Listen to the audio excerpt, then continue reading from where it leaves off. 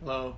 If you'll notice I'm at a new angle, it's because our producer Chris finally brought over his telescopic articulated phone holder. So now we can do kind of more face to face as opposed to the weird downward angle, the sort of POV porn angle I was using. But what this really means is that now it'll be much easier for me to do another grilling stream. Because the first time, the reason I kind of decided I don't want to do this anymore is because it was too hard to pay attention to where the camera was, keep it up, and what was going on in the grill. And yeah, I drop it all the time too. So now I've got the fence over here. I'm going to post it up on the fence. I'll get a nice bird's eye view of my head and the grill, and we can just go through we'll do a little grill and chill sometime this week.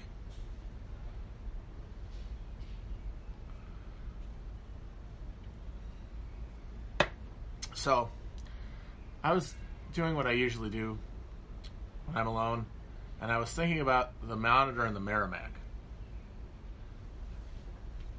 For those of you who don't know what that was, it was the most famous naval battle of the Civil War, which doesn't have a lot of great naval battles in it, mostly running fleets running through like fort systems like New Orleans or Mobile. Damn the torpedoes, full steam ahead. There wasn't a lot of, like broadside on broadside because the Union had such overwhelming naval superiority. So what that meant was that the Confederacy kept trying to find technological workaround, force multipliers to make up for the fact that they had so many fewer ships. And so they did very innovative things, like they built a fucking submarine, the CSS Hunley, which was designed to be able to go underwater to a blockade ship, attach a naval mine, and then leave and blow up the ship. And they tried it, and they successfully blew up and sank a Union blockade ship, but at the cost of the entire boat crew. So if those Confederates had had the faith of like an ISIS recruit, they might have actually been able to keep doing that if they'd been able to find 12 guys ready to turn the crank and blow up in exchange for what? I mean, it was a good trade. It was like 12 guys in a little metal turd blew up a ship and brought down, 300 Yankee sailors? And completely took out of commission a ship of the line? And so the other thing they did is they experimented with putting iron on the sides of the ships so that the damn cannons would stop just staving in the planks of the wood and sinking the ships. And what that led them to do was when they seized, I believe it was Newport News in Virginia, there was a U.S. ship that was abandoned by the naval. That was abandoned by the U.S. Navy as the Confederacy came closer, and it was called the USS Merrimack. And what they did is they covered it with slanting iron cladding that was designed to be able to absorb the blow of a artillery piece and then hopefully have it ricochet offward. So the thing, when it was a boat, looked like just sort of a trapezoid with guns poking out of it. There were no crew members. It was all behind. And of course, this time, U.S. Navy ships and Confederate Navy ships, all Navy ships, kind of looked vaguely like Master and Commander. Open deck, wooden sides, and wooden keel or whatever, and forecastles and such, and gunnels. All that's wood, and then the masts, and then the cannons underneath the deck. This is totally unlike that. And so it rolled up. It steamed up to the mouth of the James River in Hampton Roads, Virginia, where there were a bunch of U.S. ships observing the blockade of the southern ports and southern waterways to keep them from selling cotton in Europe and getting supplies and money and stuff from Europe. or anywhere else. And the ship rolls up looking like this weird metal block floating in the water. Couldn't even see the crew. Like, it didn't even look like it was being manned by people.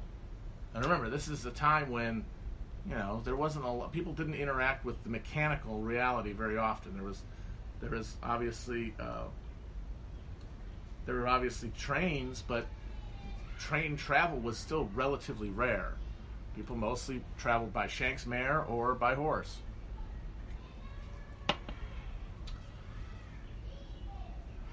So this ship rolls up and starts shooting at them, blowing holes into these boats, and they fire back, but everything just glances off of them.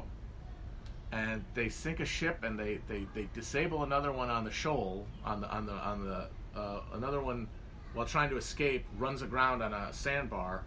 But they're out of ammo. They're going to come back the next day, finish her off. So let's imagine you're the crew on that boat, crew on that ship, waiting a sitting duck to get annihilated by this monstrosity, this thing that looks like it's coming out of a different world. And then the next morning, can you imagine trying to sleep? The light comes up on Hampton Road, and there's the Merrimack. But then in between you and the Merrimack is this weird little floating teardrop plank-like thing, this metal eye almost shaped, with a little metal box on top of that, much smaller than the metal box, and much lower and closer to the waterline, just poking out like the hump of a humpback whale or something.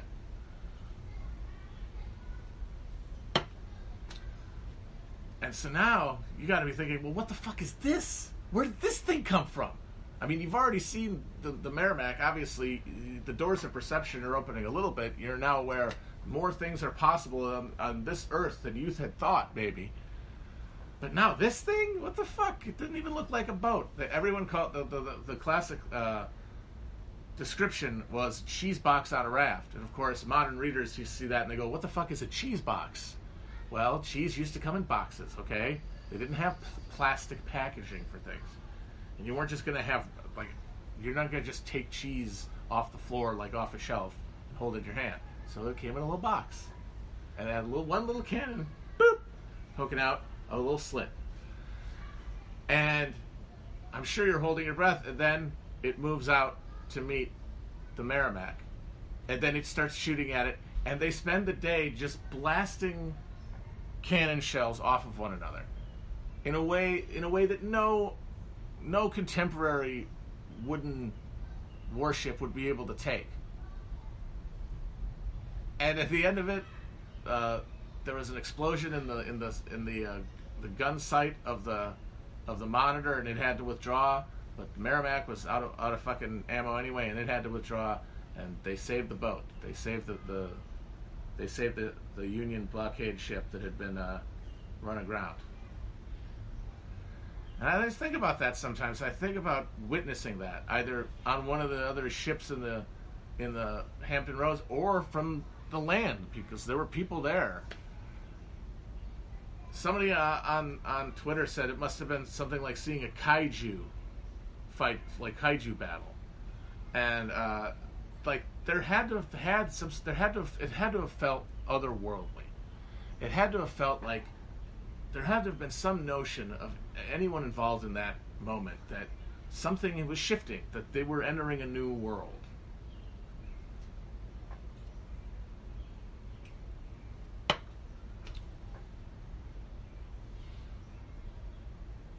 And I think about how, like, those moments have been so hyper-normalized that now we don't even notice them. You know? Like, we anyone who's alive now has seen something on the psychically disorienting level of watching the Merrimack and the Monitor trade blows on Hampton Roads every couple of years, probably. But there's just so damn many of them.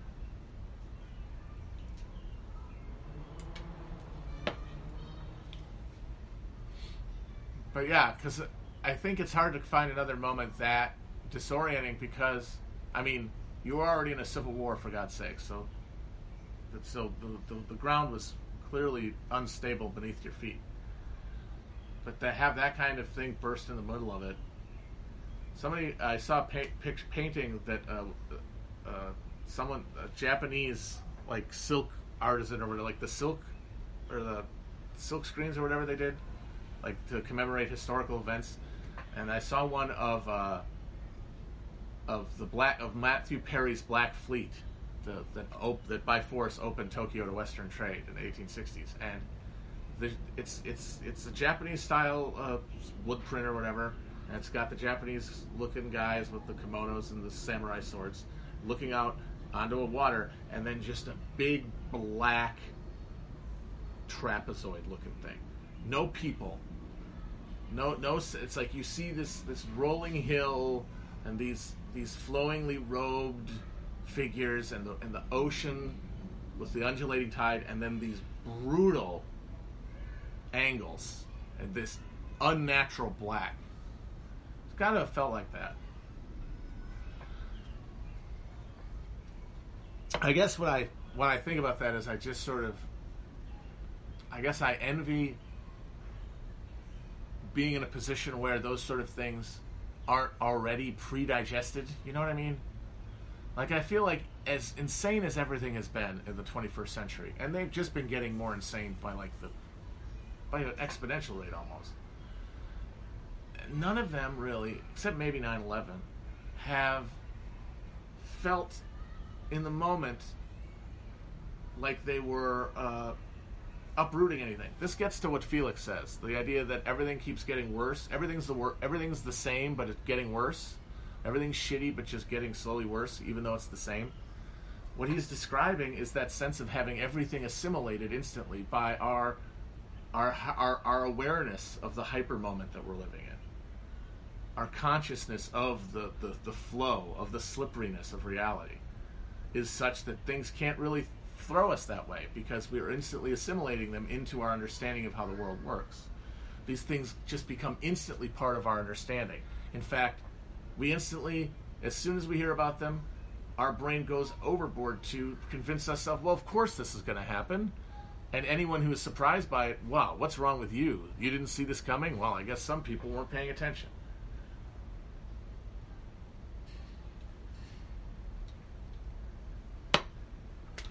And I just like the idea of just being able to stand there on a sand dune and just watch something that happened on Earth and know that you're the first person to ever see it. To see that. I guess at this point you wouldn't want to get that feeling because it would have to be such a tremendous break that you probably couldn't handle it. And this is the thing I keep thinking about with the internet. Like, I think I said on here a while ago, we all just assume MKUltra stopped because they got bored with it or the results were inconclusive. They ran out of experiments and they were never able to do a repeatable thing to create anything that could be useful out of it. And that's just what we assume because all the information we ever found out about MKUltra was on the CIA's terms. The majority of the documents were destroyed. We only know about MKUltra because documents in an auxiliary warehouse were accidentally uncovered years later. I mean, that doesn't inspire a lot of confidence that we can really say for sure we know what the progress of and what the findings of MKUltra were. And when you think about things like the Manson murders and Tom O'Neill's book, which is really, really interesting and offers some tantalizing connections between MKUltra and the Manson murders, and also and among the things he found was a letter from Dr. Jolly West, who's like the fucking he is the Forrest Gump of MKUltra, and that he's there for all like the nastiest shit, and he answered directly to Dr. Sidney Gottlieb, who was the chief necromancer at the CIA, and at one point, and this was after a very odd, mysterious child murder had occurred at the army base where West was stationed, in which he participated in interviewing the suspect, who claims to not have no memory of committing the murder, but who ended up confessing after talking to West. West also talked to Jack Ruby in his jail cell, and after he talked to West, he was never coherent again in any other interviews. But he wrote a letter to Sidney Gottlieb that Tom O'Neill found where he expressly says, I have discovered a way to make people do things that they wouldn't otherwise do. He says it. And then when you realize it, and then when you find out that he was also occupying real estate at the Haight-Ashbury Free Clinic where Manson was there in San Francisco in the Summer of Love, and where he was seen and where he took members of the family on a daily basis. I mean, it's circumstantial, but it's something. It's something worth thinking about. And the thing it makes me think about is, what did MK Ultra turn into? And you want to get Baroque and you want to get high modernist. You could say, oh, that they're like pumping it into the water supply or chemtrails, and we're all getting like a synthetic. We're all getting like a propaganda dose of broadcast media that is then we're made more receptive to by a perfect recipe of psychopharmacological ingredients that long research in MK Ultra laboratories and in field experiments like Manson, like Frank Olson, like maybe Jonestown, like that town in France in the early 60s that is suspected to have been dosed entirely. An entire town in France has for years been assumed to have been dosed by acid by unknown people. And now, recently, there's a new CIA document unearthed where they talked about field experiments. I mean, they did those failed controlled experiments like Midnight Climax, where they had sex workers dose their clients and then filmed what happened, and tried to like pump it in aerosolized into a party. This is like with a statistically significant sample size of people, and like that's why I think that's as good an explanation as any for things like the Mothman. Like when you look at the wild multiplicity of things that people in and around Point Pleasant, West Virginia, said they saw in 1966 and 67. It's not impossible to imagine that was some sort of experiment. And this time, not just giving them acid and see what happens, but giving them acid and then giving them a specific stimulus and seeing how they responded to it. See if there was any sort of group cohesion around certain explanations. Like if they became susceptible to certain entreaties. So you get a CIA guy with a fucking it could be a helicopter or a frogman suit, and you give the town enough LSD and then you see what happens. But yeah, so if you want to go high modernist, you'd say that. But I would say you want to get digital with it. You want to get 21st century. The fucking internet is the acid of the current MK Ultra variant, if there is one. I mean, it's not like you have to pull the strings too hard to find the connection. I mean, the entire internet was a DARPA project. It was a Defense Department pursuit. I mean, yes, we get a lot of stuff courtesy of military. In fact, most stuff we got in terms of big technological breakthroughs through intensive military investment that gets turned into commercial use. But I don't think we can assume that that's the only reason that the internet was pursued. Like, oh, accidentally created the internet. We just wanted to send missile plans to each other. It's just when you see what the internet has done in terms of creating an entire new plane of existence. I don't think it's too much to say. A new plane for human existence. A new place, a new dimension for humans to place their anima, to place their human essence, to put their spirit, their emotions, their soul, their ideologies, their jouissance, their Geist, their noumena, where they want to cram it, and they can put it there. I mean, it has the same ability to shape behavior and manners of thought as a new religion, but more because it's not sectarian. It's ecumenical. It's truly Catholic, in that it is perceived as a platform and not an actual framework. Like it's just a thing for you to have fun on, as opposed to a fully realized social space determined by capitalism and by the state that watchguards capitalism, in which we're allowed to play out our desires, which are of course totally shaped by the market, and where we can substitute human action and human communication and human organization.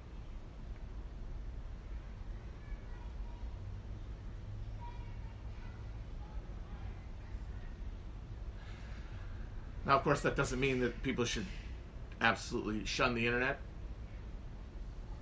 I mean, ACID, which the CIA essentially introduced to the United States in order to see how it could help make people tractable, and you could argue that the ACID influence on the American counterculture was negative, in that it alienated people away from the sort of militant solidarity that you would need for an effective a political movement in favor of individualized, like, soul searching. But it also had, I think, positive effects. I know personally in my life it has.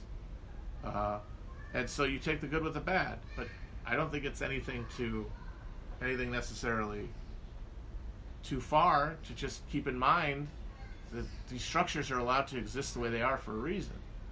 And when you have a straight line of, like, of the militarization undergirding the internet, like its existence as an outgrowth of the military Keynesian state, I think that's a good reminder. It's a good way to keep yourself from logging too much on, is to know, like, this is the enemy's domain. You are pilgrims in an unholy land.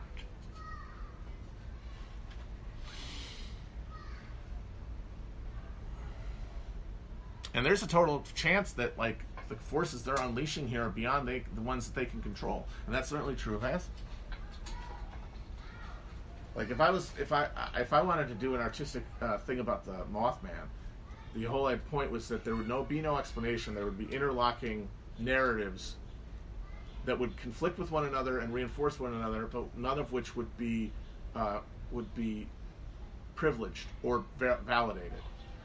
But one of the ones would be, it starts as the CIA dosing this town, but then their collective will to believe essentially creates a real Mothman, like a tulpa, a psychic manifestation of this town, of essentially of the Cold War, because Pleasant was built next to an underground munitions lab that was one of the big post-war or early 20th century employers of the area. They made dynamite for the military.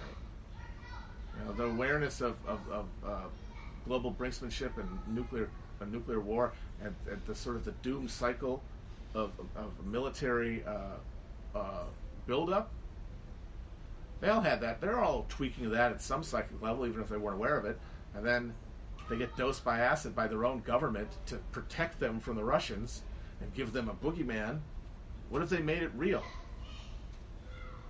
But it's actually the manifestation of the very state that they owe their prosperity to.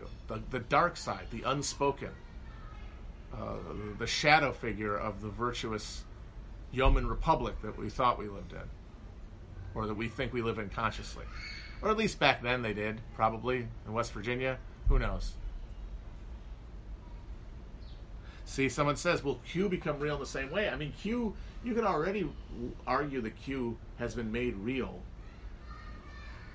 I'm of the opinion that the first Q post was probably a joke by an irony person. And then the initial batch of proofs were by some hustling right-wing forum dweller who figured out that they could make money on the back end by interpreting Q. I mean, there was apparently a video of one of these people accidentally logging on to Q using the Q name back when they were still putting Q proofs out, and then they quickly realized they were on camera and turned it off. And that seems very plausible to me. But like most of the stuff that we now think of as Q canon was not in any of the proofs. Like the stuff about JFK Jr., none of that is Q. That's a Q splinter. That's Gnostic Gospels of the Q.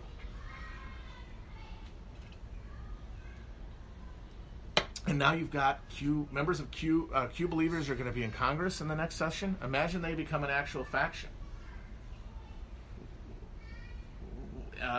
And there's some member of like the intelligence community who, once enough of them are in power that he feels safe to come out, could be a whistleblower and go in front of Congress and claim to be Q and denounce the deep state. At that point, can you say that he isn't?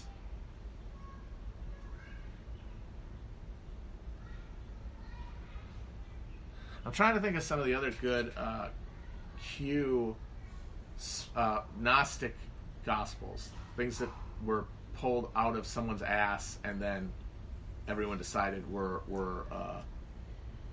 I think that all the shit about Tom Hanks, I think, is not from Q, because I don't think Q's dropped a proof in a year, but they're still out there and it's totally self-propelling now. They're not even responding to the initial signal anymore.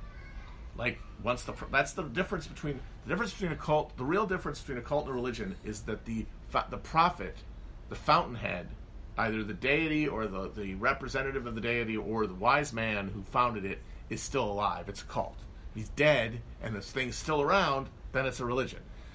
If it survives beyond the immediate charisma of its founder, then it's durable enough to be a religion. And I'd say because it's been so long since Q has actually posted, at this point, given the speed of internet, he's effectively dead, and Q's still around. So that means it's now a religion.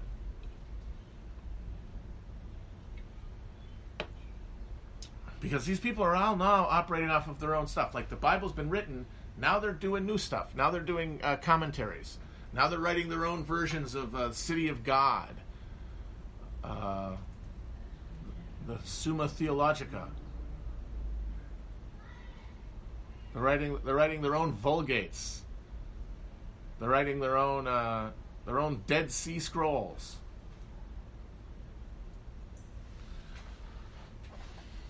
Because at the end of the day, what Q does is Q provides a psychic balm to the cognitive dissonance of living in a country that you love deeply and that it treats you like shit and it sucks.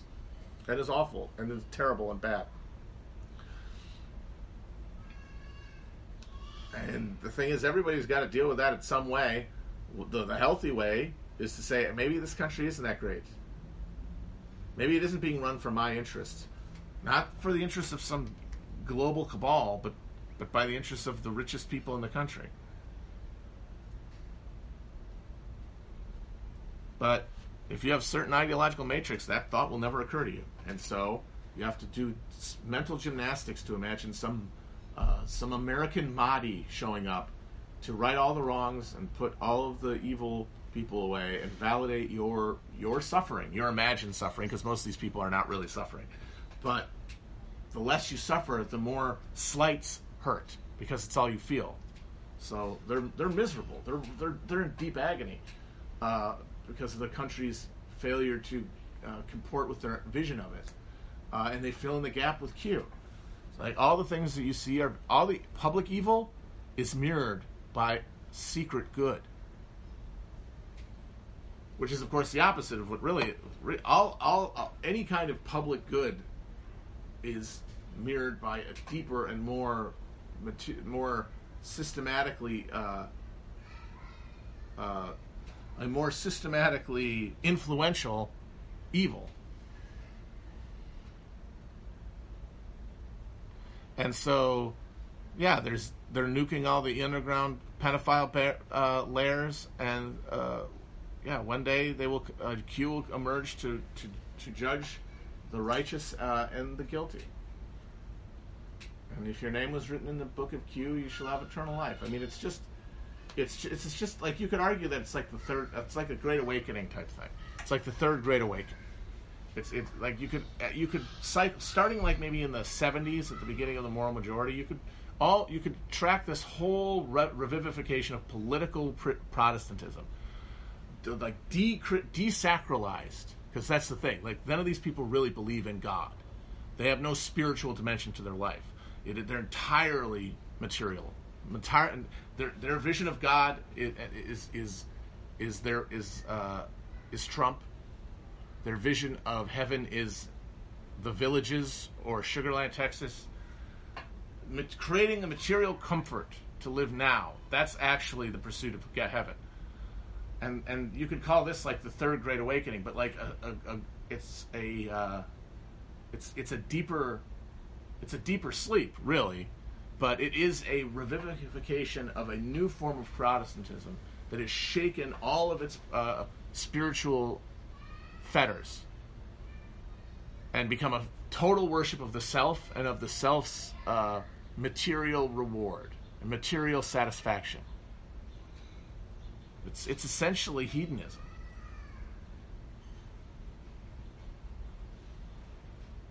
No, I'm sure they'd be mad if I told them they don't believe in God, but they 100% don't believe in God. They think that heaven is like their fucking backyard barbecue. And that only makes sense if you do not have a spiritual dimension, as in you do not imagine, if you cannot extend like your imagination to a plane beyond this one. That's the only way any notions of heaven or the sublime or God or oneness or unity or anything makes sense, is if there's another dimension of perception. And they don't have that. So it's not a religion. It's not a spiritual pursuit. It's desacralized.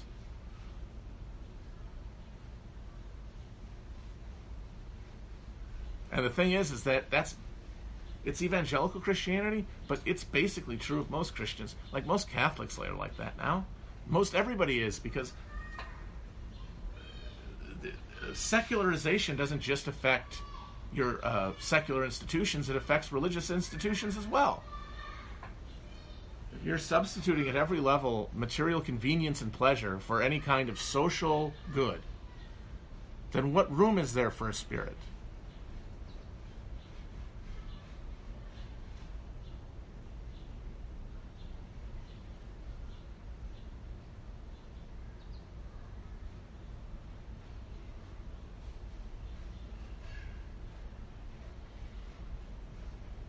I mean, we have defined life as the accumulation of individual physical and emotional pleasure. And you could say that's not true, but that is how we have defined life, liberty, and the pursuit of happiness. All that abstract shit that could mean anything really, given the different social context. In this specific social context, has come down to us now. As it must. We're the consumer of last resort, for God's sakes. Of course this is our ideology. This country exists to consume. That is the role of America in the world system, is to consume, be at the end of the line and eat the fucking leftovers. And so that's why we have, instead of having worker control at because it's genuinely true. Americans have more wealth and Americans make more money than Europeans do by a significant amount. And they get instead the big long vacations, and health care. And you can say, well, it's not, we didn't choose this, and it's complicated, but at a certain level, because we're still all living this way, and we're not in revolt, we've accepted the logic of it at some level. Because we act it out. Even if we don't like it, we act it out. We accept the logic that it is consumption is the sum total of human pursuit. No spirituality can survive that. No kind of spirituality can survive a world where that's the case.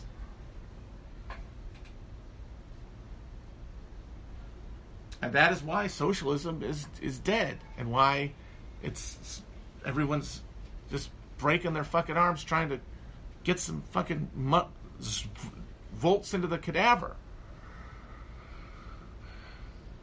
Because socialism imagines as a baseline a social order where values other than consumption have been brought in, where they have been where consumption is balanced. And Americans have a very hard time even conceiving of that because they only see it as losing what they have. Because the gains are theoretical and they're social and they're intangible. So people don't want to give it up. And that's why, as I said on the last stream, I think it was, there's this tendency of people on the left to insist, I got to bring my ball. I got to bring my whatever my personal system for succor and pain alleviation is. My opiate, which usually ends up being some sort of consumer desire, because that's the country we live in. I need to bring that along with me. No deal.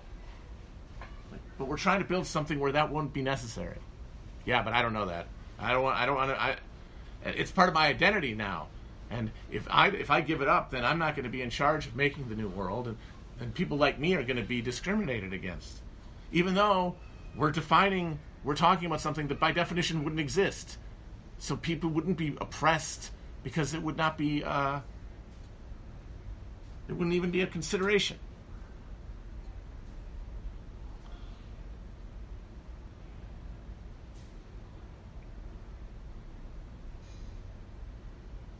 We need to go back to Hegel. That is correct. I gotta say, guys, the guy knew what he was. I mean, you gotta like, it is really Marx and Hegel. I mean, in practical political terms, political economic terms, Marx is where you start. Hegel it's more abstract, but like, if Marx turned Hegel on its head, well, then by definition, Hegel is the other side. It's the feet or whatever the fuck. It's one thing and two sides of it. They're both true. And his description of his notion of humanity as a being coming into consciousness of itself as a species, the way that a mind comes into consciousness of itself as an individual, I think that's the only way to understand. It's the only way to give meaning to all this dialectical clockwork that we can describe. It's the only way to impart real meaning to it, to have it mean anything more than just the bare description of the facts of it. It's the ghost in the machine.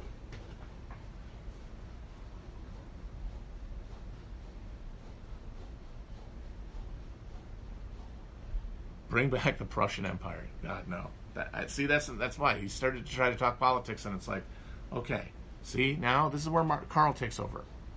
Because no, the highest development of human relations is not the fucking Prussian Empire. Considering that they had a chance to take over the world there for a bit, and they really kind of didn't do a great job.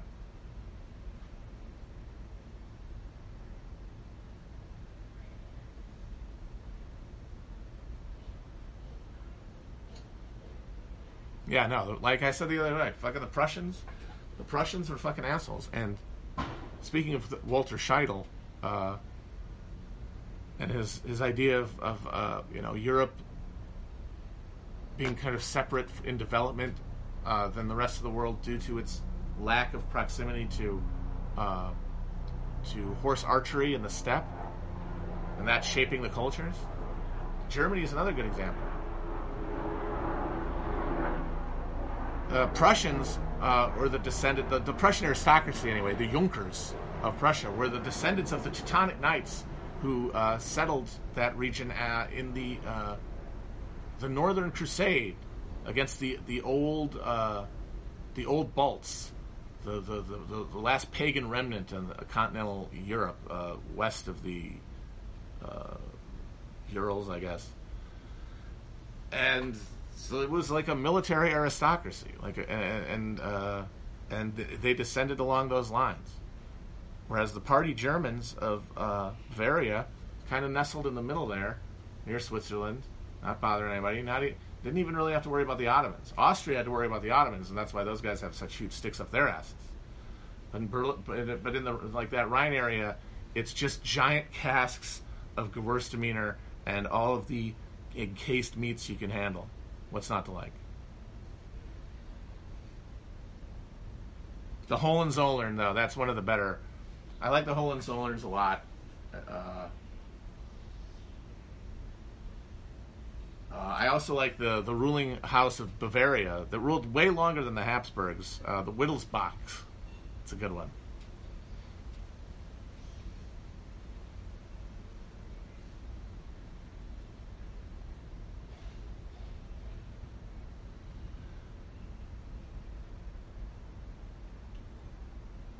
Somebody's mad about me saying that they settled the Baltic.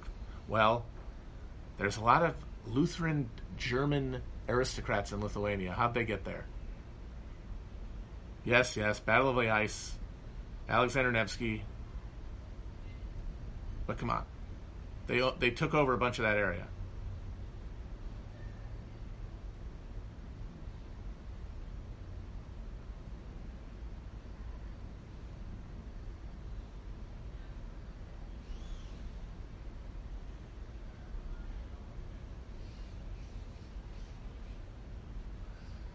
The electoral makeup of Weimar Germany. Even though Nazism started in Bavaria, that was never their heartland of their electoral power, because all the German parts of, or all the Catholic parts of Germany, the most popular party was the Center Party, which was an explicit Catholic party that attempted to do its own sort of third-way Catholic thing of like being critical of capitalism, but still being traditional and all that, sort of G.K. Chestertonian.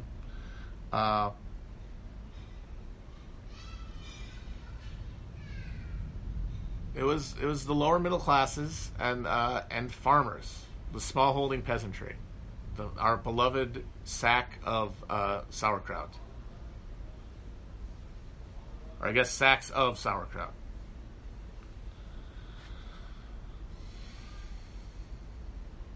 Yes, the PMC did. We're the party, and always are the party of fascism.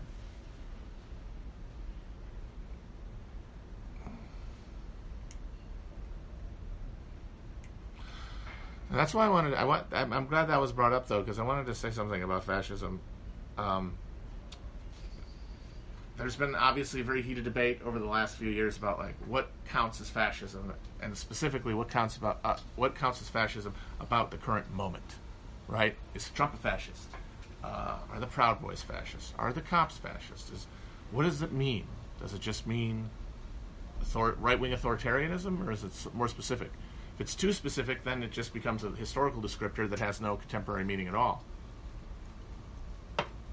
And then, of course, there's a practical argument, which is, well, if you've got if all of your democratic niceties have been destroyed and you are now being directly suborned to capitalism's jackboot, doesn't it not matter what you want to call it? Doesn't that mean that's fascism? If we think of fascism as like the ultimate abrogation of civil society, and I would say that it's worth pointing out the distinctions and choosing out the meaning for one reason, and that is that regardless of what people are operating from in their head when they imagine fascism, the description of it that they're operating from when they're imagining a response to it indicates that they're thinking about it specifically in the context of its historical emergence. Because the basic simplified narrative, or basic simplified model of the Nazis and the rise to power of fascism was you had an embattled, discredited existing order representing a specific national bourgeois collection of capitalists, and then you have a rising and radical and militant left organizing in and outside of the democratic processes that existed. And then fascism filled the gap, protected the order, the state, and the class interests that the state represented from this mass with its own mass movement. Different composition, more middle class, more rural, but similarly mobilized, similarly able to fight in the streets to control and dominate the political zones. And they were brought to power by those embattled old powers as a way to protect them, but the very mobilization and effectiveness of fascism at combining socialism's ability to and mechanisms for mobilizing mobilizing people, workers like in socialism transferred over to small shop owners or whoever, students, but then also with the support and aid of the richest people in the society, which the left wing certainly didn't have. But that put them in a position where they were able to essentially absorb the state. Because they were more, at that point, the party became more powerful than the state that had summoned it to its protection. And so it absorbed it and brought it to its own ends. That is not possible in the current moment. That couldn't happen. Because Americans, and specifically conservative Americans, right-wingers, the people who you would, the petty bourgeois, specifically of right-wingers, the people most likely to make up a social basis for fascism, are simply too demobilized to ever fill the gap that way. I mean, yes, the left isn't as scary or organized as it used to be, but it's certainly getting militant in a way that's making it harder to conduct business and but what's happening in the streets? What happened in the streets this summer? If we were in the moment of incipient fascism that people like to imagine, and the people especially who specifically say that Trump himself symbolizes some sort of rampant fascist movement, the street would be filled with paramilitaries fighting back. And what has actually happened? You have some pathetic, like 3 dorks in Hawaiian shirts standing around, not making eye contact with anybody, getting like a couple shots for TikTok and then going home. A couple of insane guys who just come out of their cars and start shooting people, but this is the country of lone wolf shooters. We love doing that, don't we, folks? No organized counter-opposition, really, in the streets anyway, from the citizenry. It's been the cops. And that's just it, is that we can see from the composition of forces that right-wing, mobilized, politically aware base doesn't exist. They've been demobilized. They've been essentially, intentionally demobilized as part of that worship of material comfort. I mean, if you love America more than anything, then you love consumption. Those two things one is the expression of the other. And so you've been immobilized by your own pursuit of pleasure. And this isn't theoretical. Look, they're not out in the streets. There was a march through some suburb, and a bunch of them stood by the side of the road looking downward. And a lot of people are saying, if they come here, Antifa comes here, but they're not going to leave. Because, not only is it because their pleasure deadened, they don't know, they don't communicate with each other, they don't have any kind of squad structures, they don't have any durable social bonds, everything's on the computer. Now, that doesn't mean that we are not in a moment where there might be a crisis where democratic institutions can no longer protect that gooey nougat center of capital from the people. What's going to fill that gap is the existing and more technologically intensive than it was in the 30s security state in the form of the cops and the military. And why that matters is it means the terrain of fight is different. It means, first and foremost, that anti-fascism as an ideological project is less important than proactive workplace and labor organizing along the axis of labor exploitation and the redress of grievances and democratization of workplace and increase of access to things like healthcare. Because, my God, if we're coming to that crisis point, the only thing that's going to stop the tanks rolling from the streets is if there's too many people out there to shoot.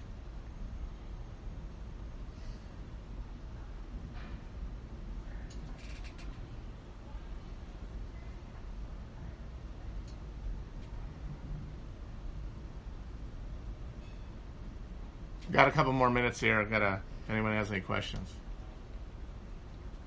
It's getting dark. Hold on. Check this out.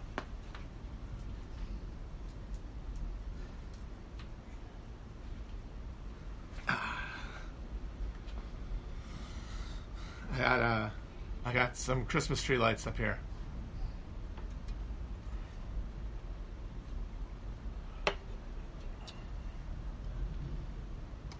Has anybody heard any more about the fucking about the Yellow King shit in Milwaukee? Because the day it happened, everyone was like, they just uncovered a police-run pedophile ring in this house, and the cops like helped smuggle a bunch of guys out of there, and there's been no follow-up at all. And that's weird, because, you know, even if the police are trying to cover this up, and even if the local media doesn't want to cover it, I would still imagine that the same people who were freaking out and tweeting about it 2 to 3 days ago have followed up, and that there's some sort of someone pulling on these threads.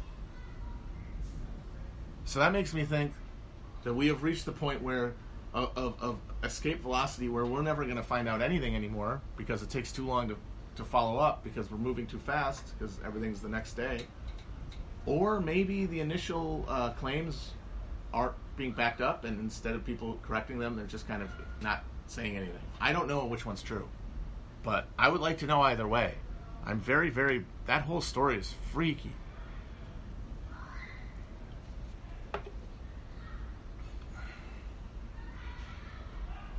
Well, I mean, for example, it was claimed that those 2 kids got... that they rescued 2 kids from the house. Where are the kids? That seems like something someone should know. That doesn't require the fucking Journal Sentinel, the Journal Sentinel's Pulitzer Prize-winning investigative unit to figure out.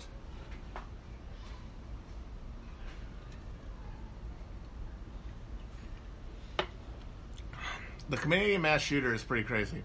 I honestly think it's more likely that he just snapped from being a narc, which is a classic thing that happens, where being two people at once makes your brain break. But I mean, I guess I could imagine. I'm always skeptical on mass shooter shit because I don't buy the motive. Canada already has gun control, and we have never enacted gun control thanks to mass shootings. And the idea of like, we need to keep, they need to keep doing that to keep us off our toes and to keep us disoriented and scared of one another. I mean, I honestly think it's a little naive to imagine they would have to go through with that. We have more guns than people in this country as it is. Do we really? And like the formula on the chalkboard for a culture that would produce mass shooters, it checks out. You know, there's no like extra space that we need to put false flags in.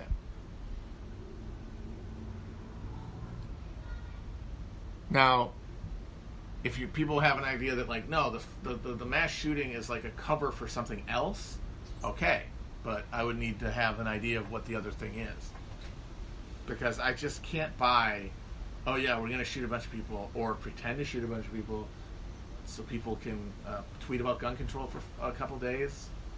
Like everything's moving so fast. It is so like horrifyingly destabilizing. How could you distinguish between the seeded events and the real ones? And I guess the question then becomes, what difference does it make?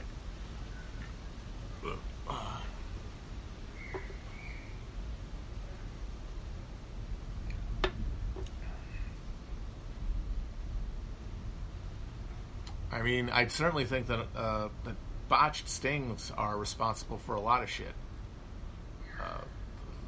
Boston bombing, first amongst those.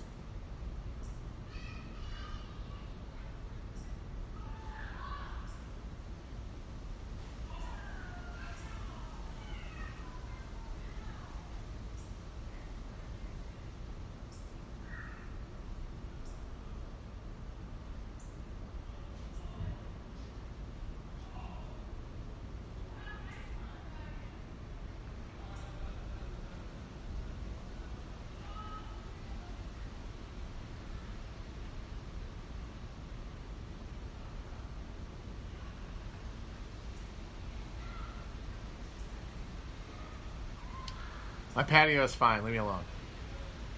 I could see the idea of like the gun lobby doing it to get people to buy more guns. But that's like Hallmark invented Valentine's Day level of analysis. Oh boy. Oh boy. Oh boy. I gotta go in, guys. It's coming down.